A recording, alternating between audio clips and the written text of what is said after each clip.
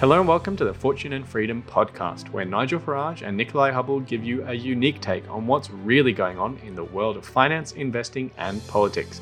We hope you sit back and enjoy this episode.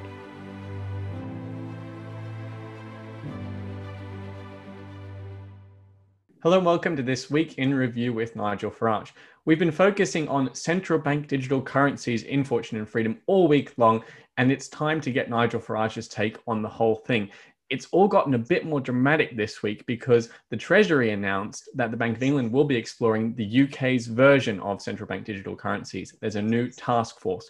Nigel, what do you make of it all?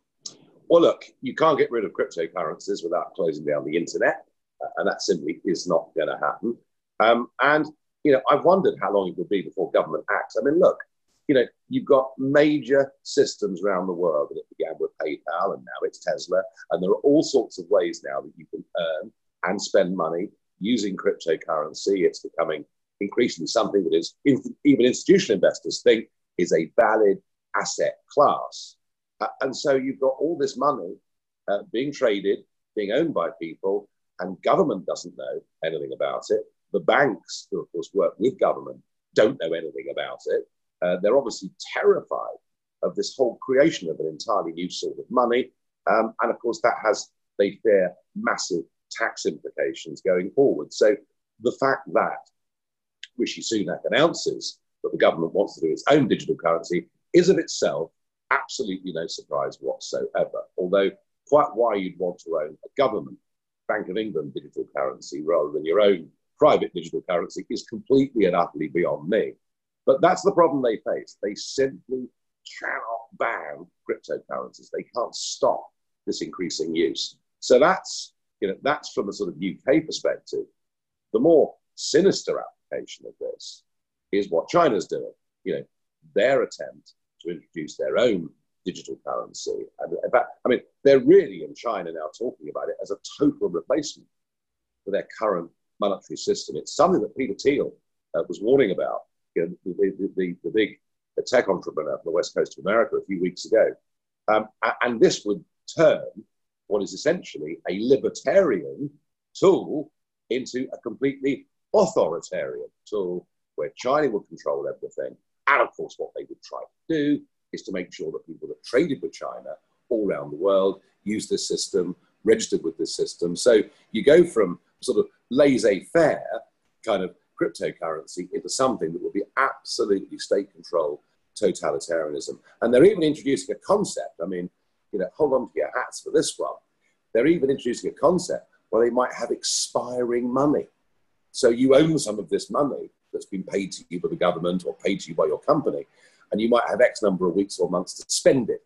And that really is pretty horrifying. So I think there are two things going on here.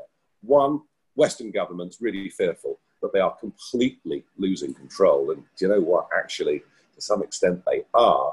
And then you've got the continued rise of China in the world. And so that's the sort of economics of it, the politics of it. And worth noting, while we're on China for a moment, that this, and I'm absolutely astonished and horrified by this, but New Zealand, who are part of the Five Eyes intelligence network, our closest friends in the world, the Americans, Canadians, Australians, us, New Zealanders, we share secrets at a very, very high level when it comes to intelligence, defense, combating extremism, terrorism.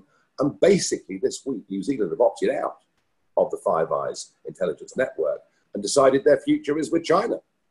Quite how this trendy lefty PM, Jacinda Ardern, can reconcile what's happening to the Uyghur Muslims or to people who stand for democracy in Hong Kong is beyond me. But it does go to show, the rise of China and their attempt to take over the world is happening very, very quickly. And they do it effectively by bribing Western governments and Western companies. And now they want us all to be hooked up to their own form of digital currency. So that actually is very, very deeply concerning. I have to say, it seems to me that actually, in the short term, maybe medium term, none of this will affect Bitcoin, Ethereum, or any of the others because they're going to carry on doing what they're doing. I don't think Rishi Sunak's attempt to introduce UK Bank of England digital currency, frankly, I don't think it'll amount to very much, but what China's up to is disturbing.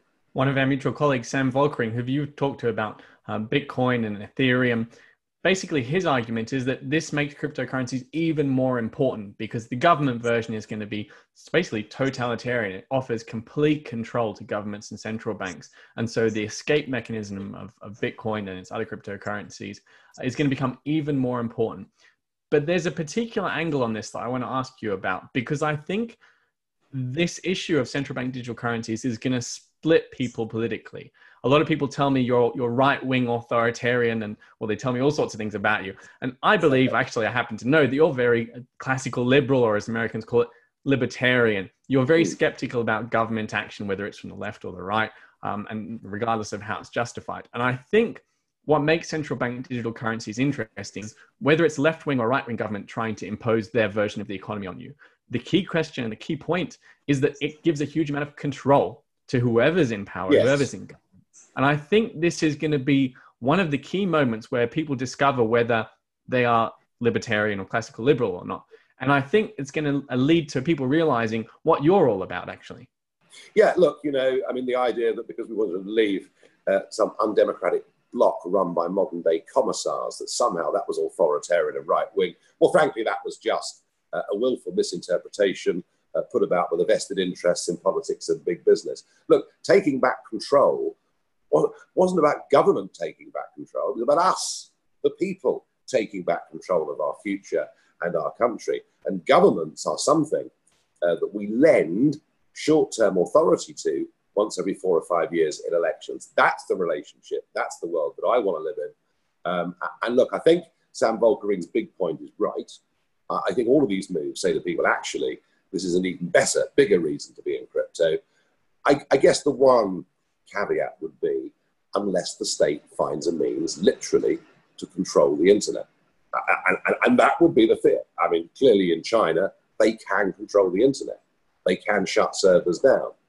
They can't do that in the Western world. Although, I mean, if I was to put a YouTube video up suggesting that wearing face masks actually was a complete waste of time, it'd get taken down very quickly. So we are already seeing some forms of censorship of speech going on the internet.